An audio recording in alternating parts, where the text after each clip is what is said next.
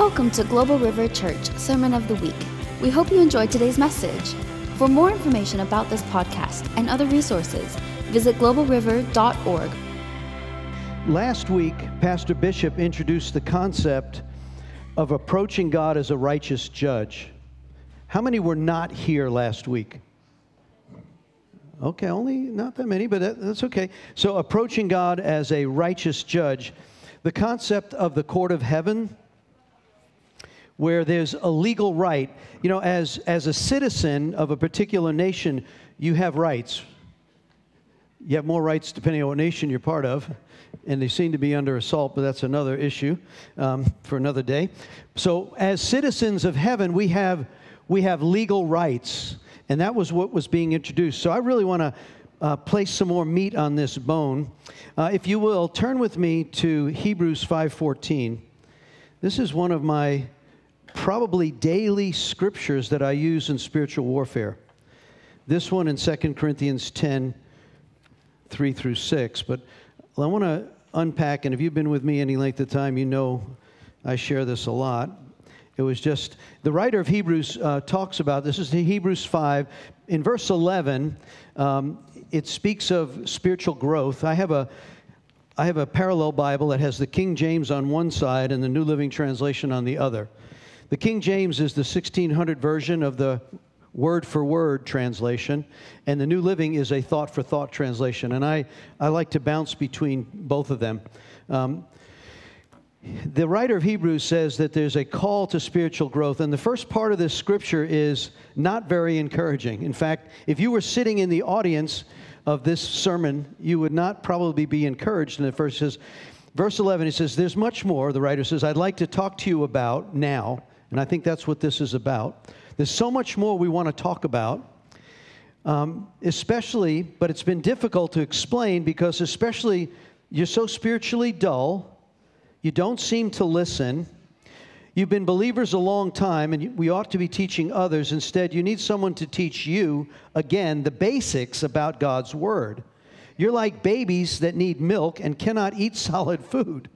For someone who is on milk still is an infant and doesn't know how to do what is right. So I write this book, it's like, what the heck is this pastor? You know, you could feel that, right? So it's not encouraging. It's kind of, the word's cutting, right? The word can comfort and it can cut. And right now it's like, but then it gets to what I think is the meat. He says this, the New Living says, solid food, verse 14, Hebrews 5:14, solid food is for those who are mature. Now, if you've raised any children, when they get their teeth and they start going on meat, you get it, right?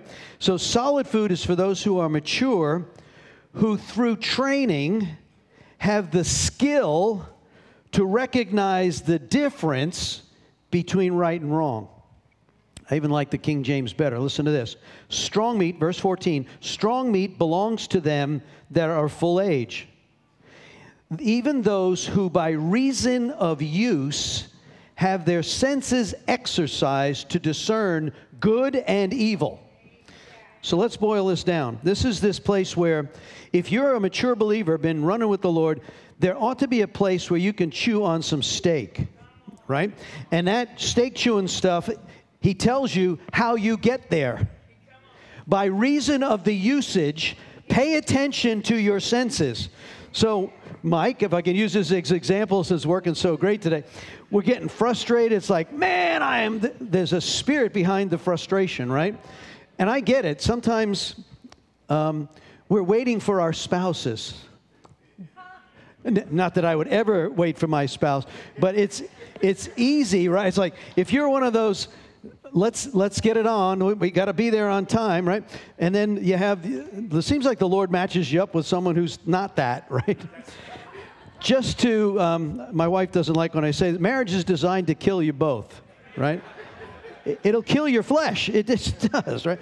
All right, that's a separate subject. But by reason of use, pay attention to what you're feeling, your natural senses. Are you depressed? Are you sad? Are you joyful? It would be really good to understand, why is it that I'm in this level of mood? It's in the natural senses, right? Because by reason of use, you will have revelation to the spirit that is behind that. And then you can take authority over it if you don't want it. If you want it, you can cook in it, right? Cook your meat in that thing. It's like, yipes. Or you can rebuke it, right? That which is bound on earth is bound in heaven. That which is loosed on earth is loosed in heaven, right? Matthew 18:16. Look at those scriptures. All right. Look, let's read on in chapter 6 of Hebrews, verse 1. So he tells them, mature believers are training themselves by the reason of the use of what's going on in the natural realm. You can discern good and evil. There's a spirit behind everything. There's a spirit behind every relationship, every movie, every book, every church. There's a spirit. This whole world was created by a spirit, right? And so recognize, you watch a horror movie, it's like, there's a lot of fear in there. Yeah, it's based on fear. Okay, you get it. Verse 1, chapter 6. So, let's stop going over the basic teachings about Christ again and again. Let's go on instead to become mature in our understanding. Surely we don't need to start again with the fundamental importance of repentance from evil deeds, placing our faith in God. You don't need further instruction about baptisms. Notice that's plural in all translations. Water and spirit, okay? The laying on of hands, instructions of the dead and eternal judgment, resurrection of the dead and eternal judgment, and God willing, we'll move forward and further understanding. And so what he's saying is, pay attention and be mature. So I want us to put some more meat on this bone of understanding. And I think the best place to do it, as I search this, is the book of Ephesians. I love, you can look at the commentary. Chuck Swindoll is one of my favorite commentators, and he writes some things about the book of Ephesians. Just listen to this. First of all, we know the Apostle Paul wrote the book of Ephesians. We've taught on this several times in our Wednesday nights, and I love this book, and I would encourage you maybe this week to read it meditatively in several translations. For a brief time, first of all, when Paul wrote the book of Ephesians, it's known as one of his prison epistles. He wrote 4 of the prison epistles while he was in his first imprisonment in Rome. So he writes this book, which is really empowering. But we know that it was written. He went to Ephesus on his second missionary journey for only a small period of time. You could read, another place to look would go to Acts 18 and 19. You can look at it. It's really, I was reading it this morning. It's just enlightening. It's really powerful.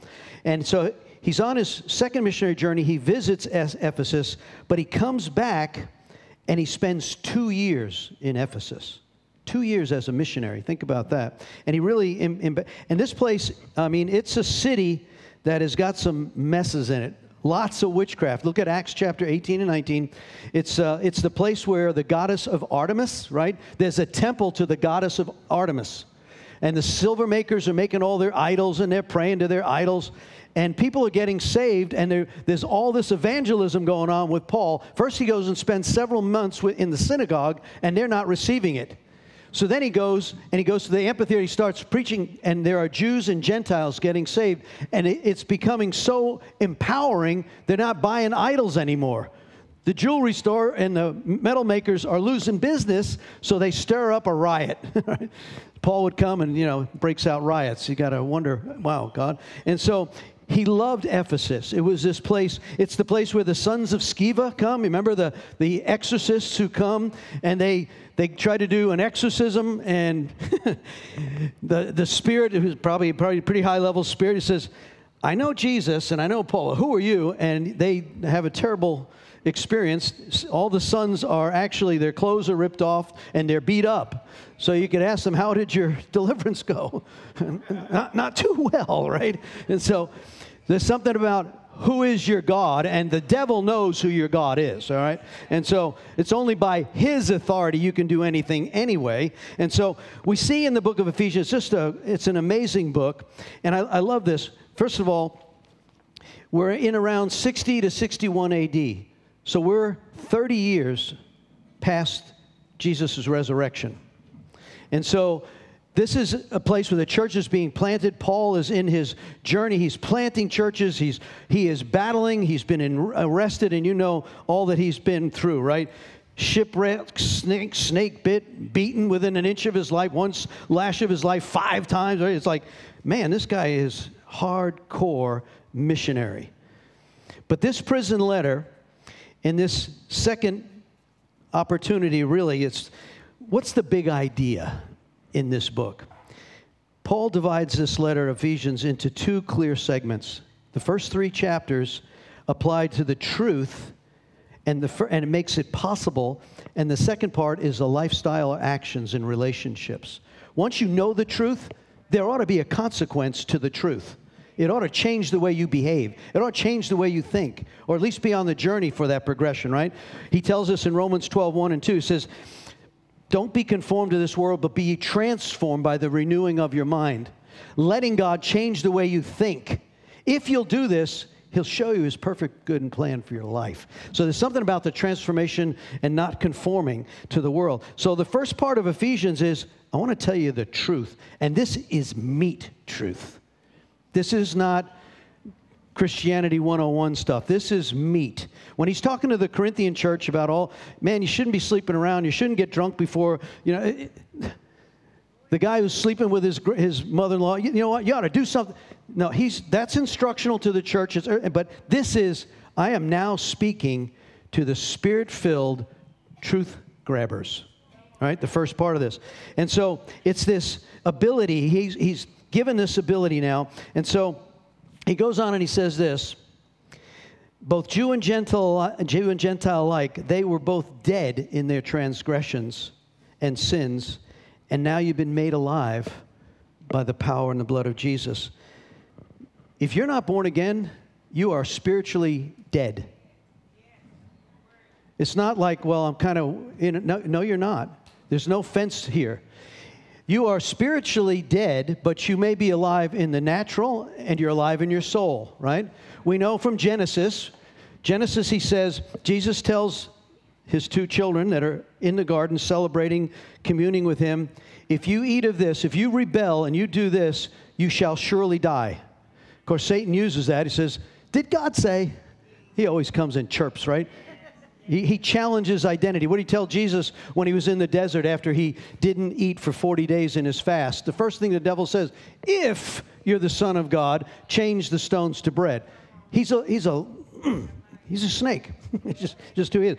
So we realize that this is that place where he wants us to enter in such a way that we can get this revelation. But if you are not born again, you are dead spiritually. Word is very clear in this. That's why we desire everyone to spiritually become alive. And there's only one way to the Father. It's through the Son. All the stuff you're hearing out there on every other media, there's many ways up heaven. No, there is not. There's only one way. John 14:6. The only way to the Father is to the Son, through the Son. All right. So Paul lays this down as a framework of making sure you understand you were once dead in your transgression and sin, but now you're alive. Well, that's the simple gospel, but it's true. But then he takes us so much deeper. When Paul was not responding to a particular theological or moral problem like he did in he was encouraging the Ephesians to mature in their faith. And after laying this profound theological truth in the first half of the book, Paul then has a clear purpose. He expects that this community of faith will walk in accordance with the heavenly calling. So that's the theological reality. And he wants this practice both in our relationships, our church, and our home, and in the world. And so we're going to look at, turn with me, if you pull out your handout, the first part of this. What I did is I took the first 3 chapters of Ephesians, and I laid out, at least for me, what was highlighted as kingdom truth from this book. Now listen, just absorb this. Just listen and look at the same time at your handout, first paragraph there. We know that this letter is from the Apostle Paul, and he's writing to whom? Holy people of Ephesus, who are faithful followers of Christ Jesus. That's really foundational right there. This is not to everyone. This is to faithful believers who follow Christ. God the Father has blessed us with every. Some of your translations say all. When you look that word up, it's like unlimited. The Father has blessed us with every or all spiritual blessings in the heavenly realms. Some of your translations, I looked at like 20 of them, it says places, heavenly realms or places. Well, what's a realm? Some of you know. It's a kingdom. It's a domain, right? So when we look at kingdom, now we know that the kingdom of darkness has a domain. Right? In Matthew 12, when Jesus does the best teaching he does, I think, on deliverance in Matthew 12, he talks about there's a man who's demonized. He casts the demon out, and the Pharisees and the Sadducees, they come and say, well, he's the prince of demons. That's why he can do that. And he knows their thoughts. He has a word of knowledge, knows their thoughts, and says, a kingdom divided can't stand, a house divided. So then he goes on and he says, when I cast a demon out, the kingdom of light or the kingdom of heaven has come among you, right? Light and darkness cannot dwell together. And the light always wins. Just put the right light bearer there, and the kingdom of darkness always will lose. Now, there's a battle, and it may not turn out the way you like it, but okay, let's move on. So he has blessed us with every spiritual blessing in the heavenly realms, or the domain, or that location. He chose us. Stop there for a moment. He chose you. You didn't choose him. When did you find Jesus? No, he found you. It's the place where you gave up and said, I got to have him, all right? And he orchestrates a whole lot of events sometimes to get us there. He chose us to be what? Holy and without fault in his eyes, adopted us into his family. Okay, holy. God, do you really know me? Sometimes I'm not so holy, right? I'm not so patient. I'm not so... He purchased us without a fault in his eyes, and then he owns us. You're adopted. There's paperwork. There's a paper in heaven that says, this is my son or daughter. You have been adopted. It's a legal document. He knows who you are. The devil knows who you are, but he knows who you are. My son, my daughter, this date, settled in heaven, right? So you've been adopted. That's why Paul talks about this whole thing about, I'm a slave of Jesus Christ. I'm a servant. Wow, that's just deep. He purchased and forgave us by the blood of the Son, his Son. If that's not enough, furthermore, we've received an inheritance. You're rich. Amen. Galatians 3. Amen. It says every wealthy inheritance that Abraham has, you have. Now, Bishop talks about the bank account. Some of you don't know how to write checks on your bank account. If you don't know where the checkbook is or how to write it, or you don't know the password, but it's there, okay? That's what it says, right? So learning how to go into the heavenly realms, both as God as a righteous judge, there is a place where we have been given an inheritance. He identified you as his own by giving you the Holy Spirit. You're also marked by the Spirit. You know by the Spirit. But then he gives you wisdom, revelation, mighty power. Wisdom, revelation, and mighty power. To who? All who believe him.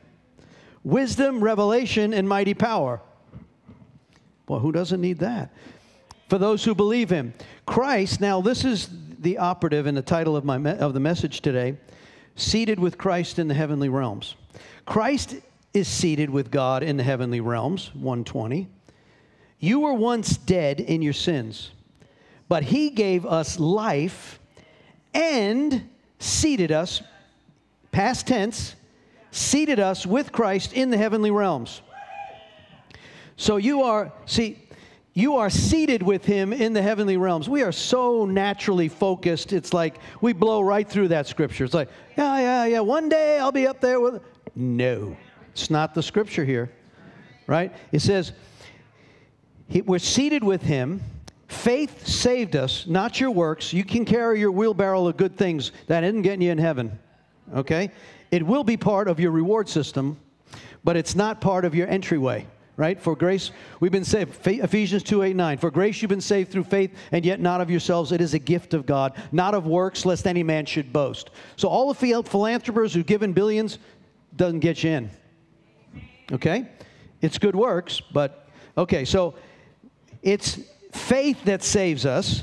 We are his masterpiece. Some translations say workmanship. The Greek really talks about you're a sculpture. You're a sculpture. You are his workmanship masterpiece created in, this is the new creature created in Christ. It is no longer I that liveth, but he that lives in me, right? And so what he's doing is he takes this ugly piece of granite. You're a big rock, stone, ugly. And he does it better than Michelangelo. How many years did it take him to do that sculpture of all? Boy, I'm so not in this, but I've seen it. It's like, wow, that's amazing. Yeah, let's go next thing. But think about this sculpture that he does. He's working on you. And his sparks flying, and he's got a vision of this is the identity of my son and daughter, and I'm chiseling, right? I've been told that the life is formed on the anvil. You know what an anvil is? You ever see a metal worker smacking and fly? It's like you're being formed on the anvil of life. It's painful. You get knocked around. You get bent. You get stuck in the fire. It bends you again. It's like, think of it that way. God is working, and you are his workmanship, his sculpture, right? That's why Philippians 1:6 makes so much sense. He who began the work in me will perform it to the day he comes. He's working, even when I don't see him working, right? Miracle worker. I'm going to sing it for you, but okay. So he's planned good works for you to do. He's got a workbook of things. This is why Bishop last week talked about the book of destiny. There's a book of destiny works that he has planned for you, but because you and I have free will, you can choose to do something else.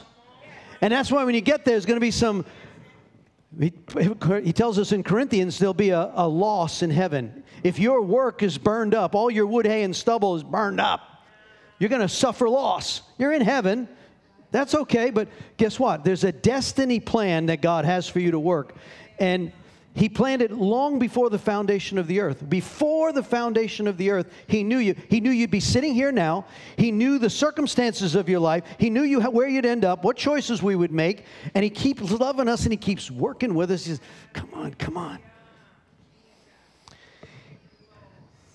He no longer calls us strangers, but citizens. You're a citizen of heaven. Philippians says that. Ephesians says it in 2:19. Philippians 3:20. You are a citizen. Members of God's family. You are his house. A holy temple. A dwelling place. How's your temple doing?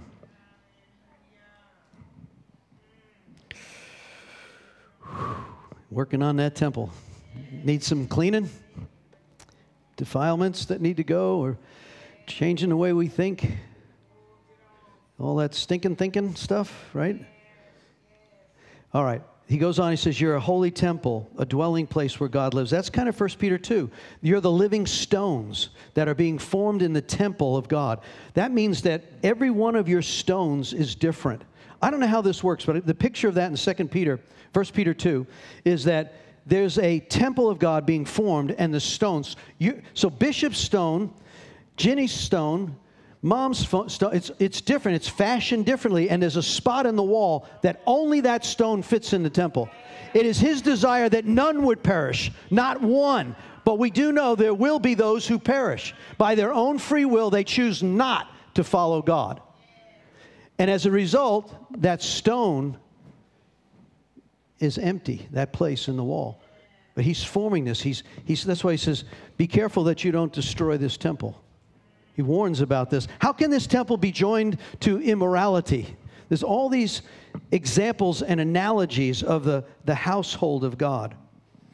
Then he goes on, he says, this dwelling place, I love this part of it, the endless treasures. This is in chapter 3, verse 8. The endless treasures, some translations say unsearchable riches that are available. Now notice the conditionality here. They are available. Not everyone makes themselves accessible to them. Next one says, may you experience, again, conditional, may you experience the love and power that comes from God. So they are available, and you can, and look what he promises. There are endless treasures, unsearchable riches. That means you can keep digging, and you'll find riches, but you can never get to the end of that gold line. It's like, that's a vein of gold that's like, it says, in fact, it'll take all eternity for us to figure this one out. So this is really deep. And it says, when you experience this love that's available in the unsearchable riches of Christ, it will make you complete in the fullness of life and power that comes from God. These are truths that are like, he is not talking to the brand new Sunday school. This is like, are you getting this? Do you understand what's available if we can get there? So now, let's unpack this a little bit. First, let's talk about the depths of this.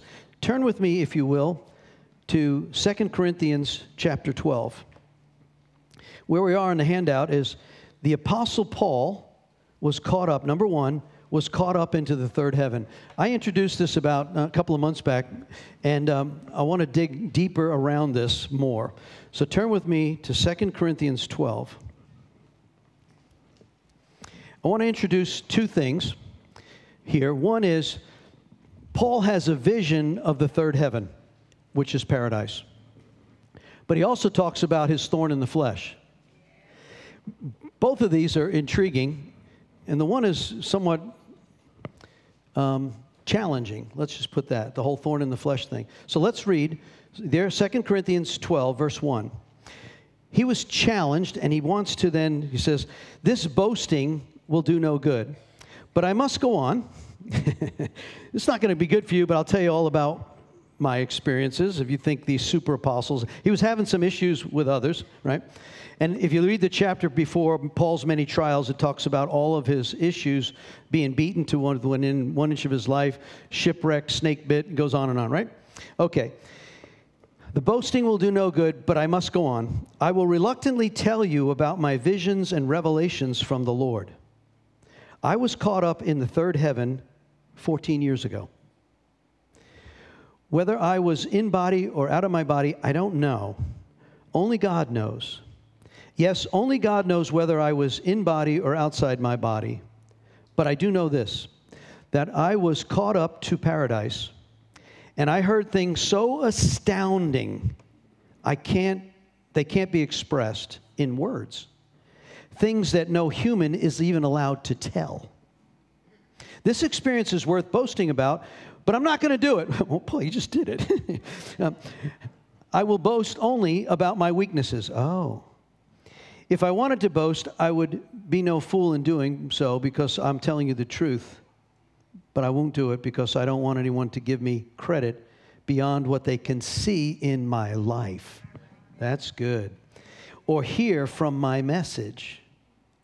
Even though I have received such wonderful revelations from God, so to keep me from becoming proud, I was given a thorn in the flesh, in my flesh, a messenger from Satan to torment me and keep me from becoming proud. 3 times I begged the Lord to take it away, and each time he said, my grace is all you need, and my power works best in your weakness. So now I'm glad to boast in my weaknesses, so that the power of Christ can work through me. That's why I take pleasure in my weakness and in the insults and hardships and persecutions and troubles, and I suffer for Christ, for when I am weak, I am strong. Okay. Now, this messes with the name it and claim it crowd, okay? And in Scripture, there's always tension. There's tension, right? Once saved, always saved, or can you lose salvation? You can line up Scriptures on both sides. We've done that, right? Even had an activity and put people on, which side are you on? And you can argue both sides of that, right? So there's tension in the Scriptures about healing and praying and believing and faith. And man, we are a faith camp. We believe in by things. All things are possible, right, to those who believe. Without faith, it's impossible to please him. Hebrews 11:6. It's impossible to please him, right? Those who come to Christ must believe that he is, and he's a rewarder of those who diligently seek him. The diligent seekers who believe him, that there's a reward, and he comes and he's pleased by your faith. The woman with the issue of blood. We've camped all around, but I want you to see here, was it more important to God that when Paul, who prayed for the dead, he had handkerchiefs. Go look at Acts chapter 18 and 19. He had handkerchiefs that caused demons to run away and people to get healed. This guy, his handkerchief, right? He blows his nose and demons run away, right? Come on, it's like, this is, but now he's before God. He says, we don't know what the thorn in the flesh is. There's a lot of thoughts and all that stuff, but it was in his flesh. And it was a messenger sent by Satan. And God allowed it. Now, does that mess with you? Okay, it does. But I want you to see what's so important. See, that's why we look at things so narrowly. Was Paul healed in his spirit by the ability to go in his fleshly weakness to God so he did not become proud?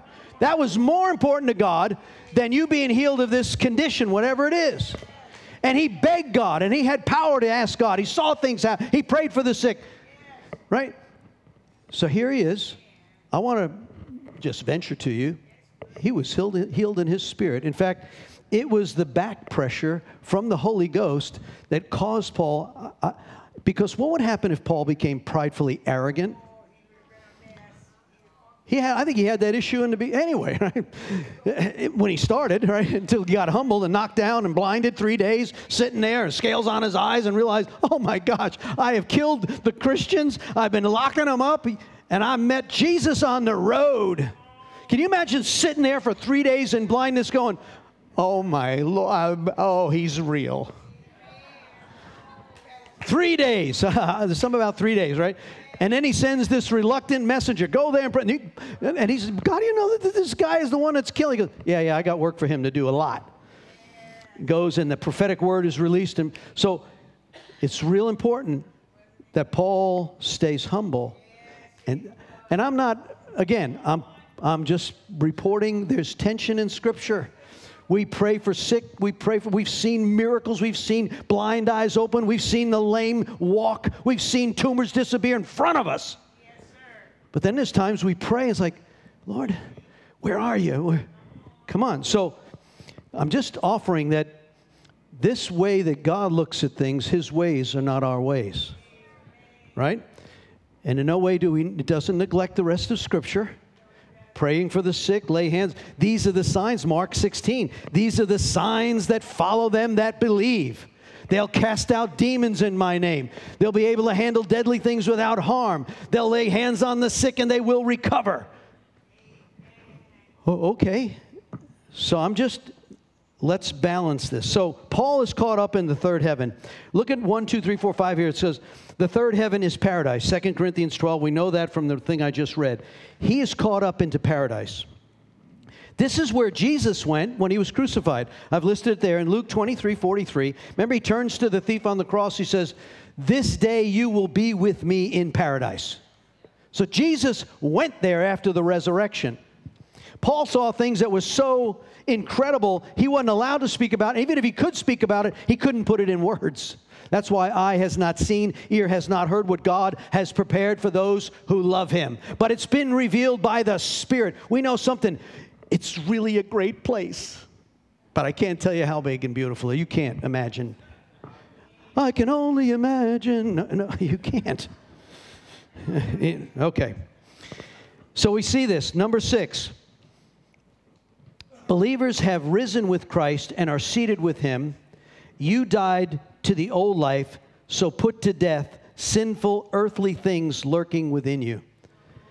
Turn with me to Colossians 3. This is another prison epistle.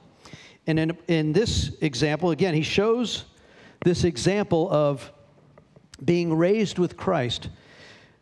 I want us to see that. Let's begin in verse 20 of chapter 2 of Colossians 2:20. You have died with Christ, and he has set you free from the spiritual powers of this world. King James says in verse 20, Colossians 2:20, wherefore, if you be dead with Christ from the rudiments of this world, why, as though living in this world, you're subject to its ordinances? New Living says, you've died with Christ. He set you free from the spiritual powers of the world. So why do you keep following the rules of the world, such as don't handle, don't taste, don't touch? Such rules are mere human teachings about the deterioration as we use them. These rules may seem wise because they require strong devotion, pious self-denial, severe bodily discipline, but they provide no help in conquering a person's evil desires. This is kind of a prelude in chapter 2, where they were getting pressure from some of the religious folks that you need to observe certain holidays, moon days, Sabbaths. It goes on and says, you know what? Don't let anybody tell you these things. Verse 16 of chapter 2, don't let anyone condemn you for what you eat, drink, or for not celebrating certain holy days or new moon festivals, ceremonies, or Sabbaths. For these rules are only shadows of the reality that is yet to come, and Christ himself is that reality. Don't let anyone condemn you by insisting on pious self-denial, worship of angels that had visions. So he goes on, he says, I've come to set you free. Now, we're going to celebrate the Feast of Tabernacles, right? We're going to set up a tent. We're going to go 24/7 from the 21st of September until whenever Jesus tells us to stop. We've invited folks. We got bands. So we honor the feast days, right? But we're not going to be held in religious bondage, because he goes in Galatians, he says, who's bewitched you? Why are you going back under the law? So again, Paul deals with this it's another story. Okay, chapter 3, verse 1. Since you have been raised to new life. So he's expecting that this is what's happened to the believer.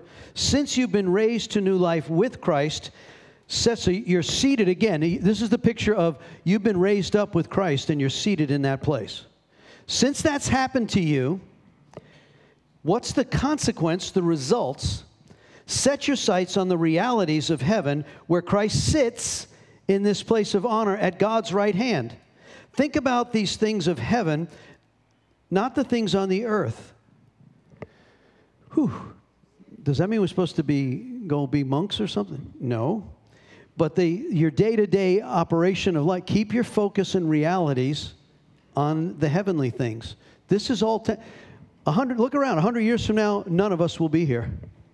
Maybe shorter than that, but right. This is all temporary. So set your sights there. Think about the things of heaven, not the things on the earth. For you died to this life when your real life is hidden with Christ in God, and when Christ, who is your life, is revealed to the whole world, you'll share in all his glory. This verse 5 is like, I had to laugh. So, verse 5, chapter 3, put to death the sinful earthly things lurking within you. Like, what is that? Put to death the sinful earthly things lurking within you. I think of the swamp creature or something. It's like, and it's probably close, right? There's this stuff that lurks within us. It's earthly, it's sinful, having nothing to do with immorality, impurity, lust, evil desires. Don't be greedy, for a greedy person's an idolater. They worship the things of this world. Because of these sins, anger of God is coming. You used to do these things when your life was still part of the world, but now the time is to get rid of anger and rage, malicious behavior, slander, dirty language. Don't lie to each other, for you've stripped off the old sinful nature and all of its wicked deeds. Put on a new nature. Be renewed and learn to know your Creator. Become like Him. It's this new life. It doesn't matter if you're a Jew, a Gentile, circumcised, slave, barbaric. He lives in all of us. So, since, here we go again, since you're there, a born-again believer, since God chose you to be holy people whom he loves, you must clothe yourselves with tender mercy, make allowances for each other's faults. Is that what it says there? And forgive one another for those who offend you. Whoa.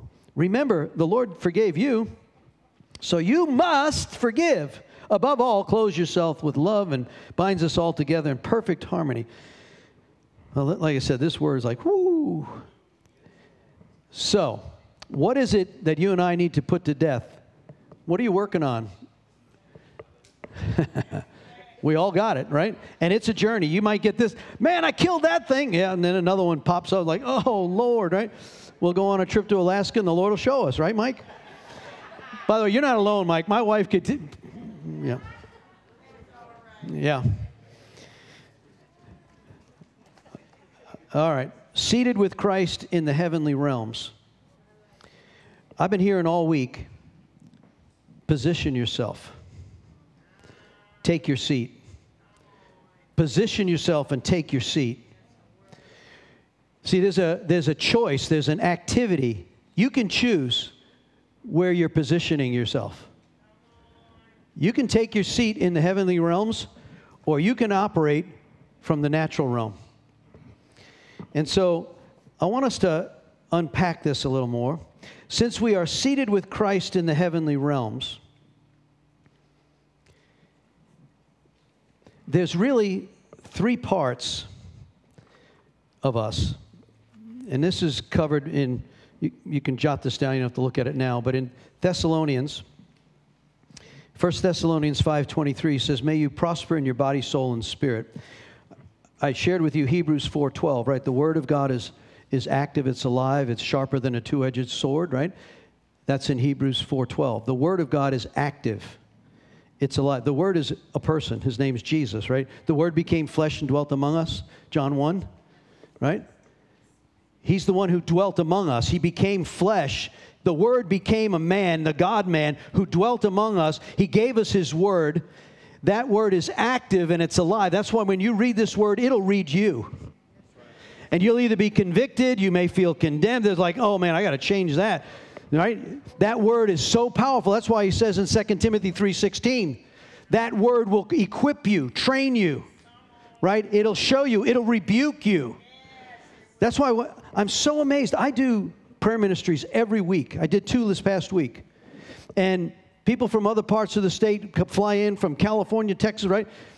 These are believers who have walked with the Lord a long time, and they do not know the Word. And I'm not trying to be critical because, man, I was there for so many years. We got to get, that's why Bishop says, study, study, study, keep, right? Man, if you are not in the Word every day, you are missing such a wonderful, life-giving opportunity, right? I'm preaching, we really got to get that Word. So the Word is active, it's alive, and it's able to cut between soul and spirit and the intents of the marrow and the bone. It lists all three of your triune personhood there. It is the spirit that's either alive or dead, depending on if you're born again or not, and your soul, which is your mind, your will, and your emotions. It's your personality. It's your attitude. It's your belief systems. They either got to be transformed into His thinking, or you'll end up with stuff that will get you all messed up. Just look at our country today, right? So, and then the Greek talks of it this way. It's the pneuma, it's the spirit, the psyche, which is your soul, and then the soma, which is your body. So we're three parts, but here's the trouble with the non-mature milk suckers, right? They don't understand the meat of the Word. They can't, I'm picking on, I'm not preaching to anybody, I'm preaching to me. But we got to get this place, because this is a place where if you're still bottle sucking, you guess what? You're going to get beat up by the devil. And what's coming on this earth, it's coming, right? He told us. Matthew 24, Luke 21, Mark 13. He told us. And it's here. Many believe it's here, right? Okay. So if you don't know the Word, then you're not seated in the heavenly realm. You're seated in the natural realm, and you're looking at all this through the natural realm. Well, Trump this and that. Come on. Get seated in the heavenly realms. And it says, I love this. My wife and I, we do our journaling time, our devotion thing in the morning. And today, Jennifer LeClaire's devotional was, this would be my title, Keep Your Mouth Shut. But it was more beautiful than that. It was, be slow to speak, quick to hear, and yeah, you know that one, right? And out of James, it says, why do you give you two ears and one mouth? You know, there's something about if you will be quiet, he'll give you discernment to see what's going on if you'll wait. But the problem with guys like me is like, I'll give it back to you. And it's like, I wish I didn't do that. How many times I've had to apologize to my wife, I wish I never said that. But I got tweaked. And the old pride man rose up and said, well, yeah, just wouldn't we do so much better if we would just button the lip? That's what the scripture, amen, I heard that from wives over here. And elbows are flying all over the place. Wow. I hope the camera caught some of these. But anyway, okay. Okay. I want us to see in the Greek, this is where Paul tells us you're already seated with Christ. So the question for us, for me and you, is in this particular season, in this particular circumstance, where are you seated? Have you taken your position? Have you found your seat? Or are you in the natural realm, operating out of fear and unbelief? Operating out of circumstance instead of by faith, not by sight, right? So once we understand this and we broaden our understanding of the Scripture, it just becomes a whole lot easier to operate in. And so I want us to look at a couple of things here. The Revelation 28, let me pack that. We've got a few more minutes and we'll pick this up next week. In Genesis 28, why don't you turn there with me? I want to use two scriptures to kind of offset. In Genesis 28, you're familiar with this scripture, right? Jacob is sent to go find a wife with his uncle Laban. He's in the journey. He's on his way. And in Genesis 28, he has this dream, verse 10. Jacob, meanwhile, leaves Beersheba, travels to Haran. At sundown, he arrives at a good place. So he knew it was a good place to camp. Stopped there for the night. He found a stone. This guy's hardcore. Have you ever been camping and put a stone for your head? Man, my wife will tell you I sleep with a lot of pillows. Oh, Lord. And this guy's hardcore. He's got a rock for his head, right? And he says, he lays his head down, and as he slept, verse 12, he dreamed of a stairway. Mom started, he says, it's Psalm 120 through 134, right? Describes the stairway to heaven and these different steps up the stairwell.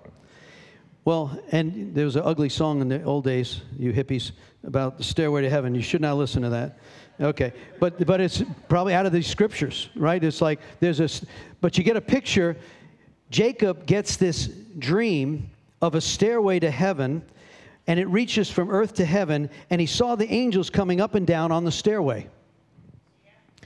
At the top of the stairs stood the Lord, and he said, I am the Lord God of your grandfather Abraham and the God of your father Isaac.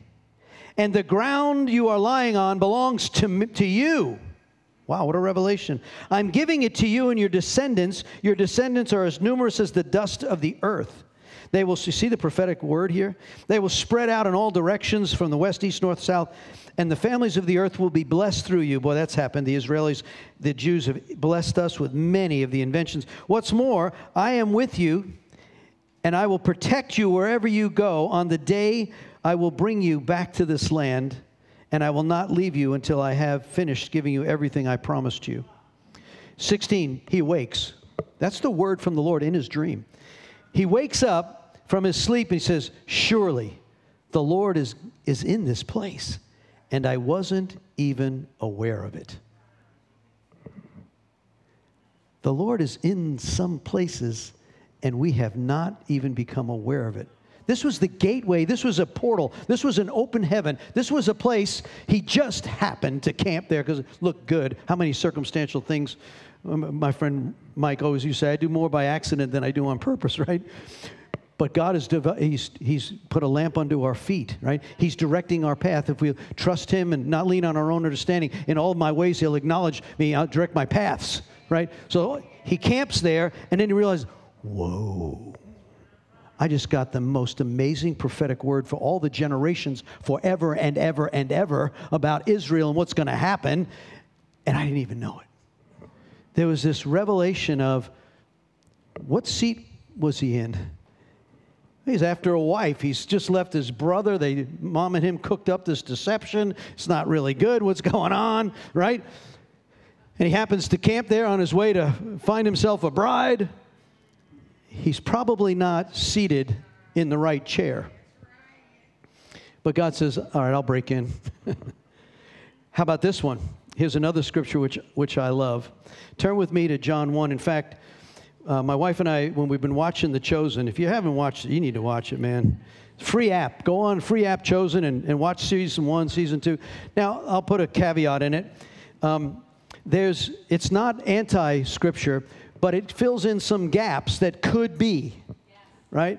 I haven't found anything that violates Scripture, but it's like, oh, well, that's an interesting concept. Maybe that's what, right? It deals with Mary Magdalene. But the one that this past week we watched was Nathanael. In John 1, turn with me to John 1. In John chapter 1, Jesus is in the process of calling his disciples. They're being highlighted. He's prayed all night. Who's going to be my disciples? Who is going to turn this world right side up? Right? So he's praying all night sometimes. And so he knows who he's going to call. So he calls Philip, and this is verse 45. And Philip then goes to find Nathanael. This is in John 1:45. Philip went to look for Nathanael, who told him, we have found the very person Moses and the prophets wrote about. His name is Jesus, the son of Joseph from Nazareth. Now, I love Nathanael's first word, Nazareth. That's like Burgal. By the way, I live there, so hey, right? Can anything good come out of Burgal? Yeah, hallelujah. Okay, so Nazareth, right? Can anything good come from Nazareth? Come and see for yourself, Philip replied. Now here's his choice. As they approached Jesus, now here is a genuine son of Israel, a man of complete integrity. Jesus in New Living says that. King James says, a man of no guile. How would you like the Son of God to say, here's a man of perfect integrity, no guile? Woohoo, wow. What you don't hear much about him, like as one of the guys, right? So he says in verse 48, Nathanael says, well, how do you know about me? Nathanael asked Jesus. I could see you under the fig tree before Philip found you. Then Nathanael exclaimed, Rabbi, you are the Son of God, the King of Israel. Jesus, he says, do you believe this just because I told you I saw you under the fig tree? You're going to see greater things than this. I tell you the truth, you will see heaven open and the angels of God going up and down on the Son of Man and the one who is the stairway between heaven and earth. Now, The Chosen uses this example. They say that Nathanael, hypothetically, was an architect. The building he's working on collapses and kills someone, and he's distraught. And he's sitting under the fig tree, and he's crying out to God. He's got his plans that he was made, and he burns them up. He says, don't hide your face from me. Where are you? Don't hide your face from me. Silence. And then Jesus sees him. Here's a man of no guile. I saw you under the fig tree. And he goes, that revelation at that moment, you are the Son of the living God. I called out to you. I cried to you in the most deepest despair of my identity is now wrecked. I can't do what I thought I was called to do. I wanted to build you a temple. I can't. That's that break-in that probably every one of us, you listen to these, man, what wonderful Wednesday night testimonies. Man, last week and the week before, oh, golly, how God, it just breaks in. I love John Corey's testimony of, I got to hear from you, God. And the feather falls down and lands on Hebrews 11. And then he asks a question, and the feather moves to another answer to the question. You can't take that away from John Corey. You've had an experience with God. You could give me all your theology. You can't tell me I didn't see the blind see. You can't tell me the demonized woman whose leg was like this when we prayed for her and she released that and she stood upright. You're never going to take that from me. God is a healer. He's a deliverer. He's the king. That's the truth. Those experiences of the break-ins, right? Those breakthroughs bring the revelation of the kingdom that the heavens are open. He's the stairway. We got to get positioned. And so this is this desire as we go deeper. Next week, I'm going to kill some sacred cows. Not on the altar. Not literal. Okay. We're not doing any blood sacrifices here.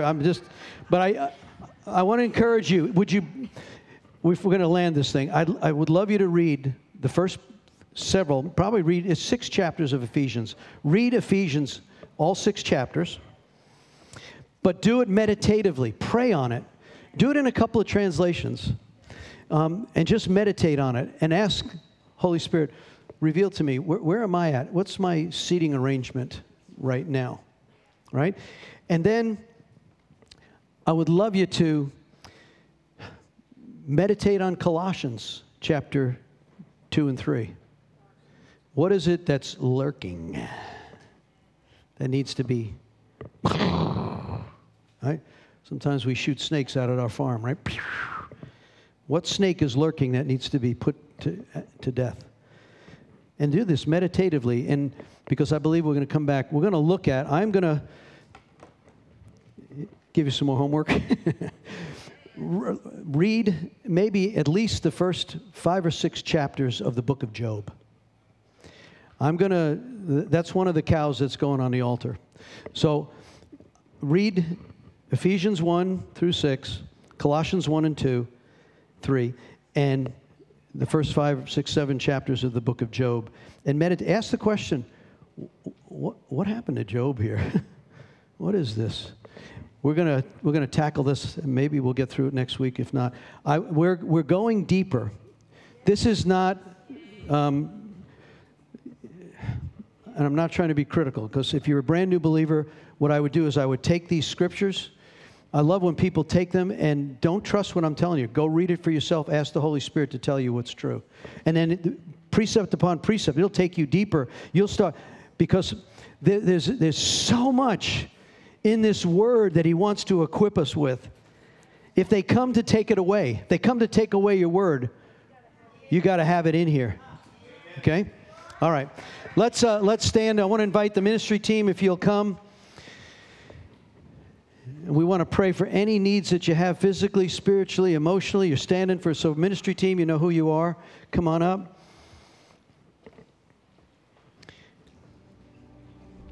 Lord, I just thank you for, we just love your word, Lord. We thank you that you're so patient with us, that even though many of us were bottle feeding at times, and we still do on some things, we want to be the meat eaters, Lord. We want to be those that can handle the word of truth with excellence, with power, with wisdom, with revelation, with evangelizing skills. And Lord, we thank you, Lord, that your word is powerful.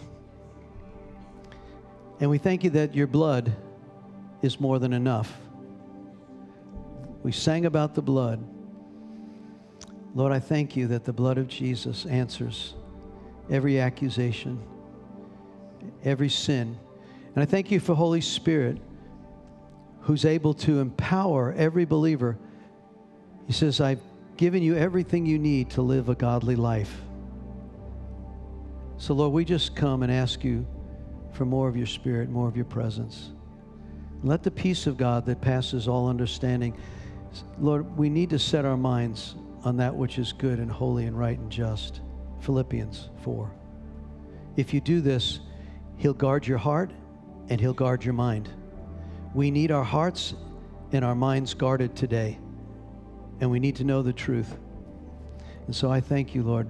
We bless everyone now that has been here this morning or listening by live stream. God bless you.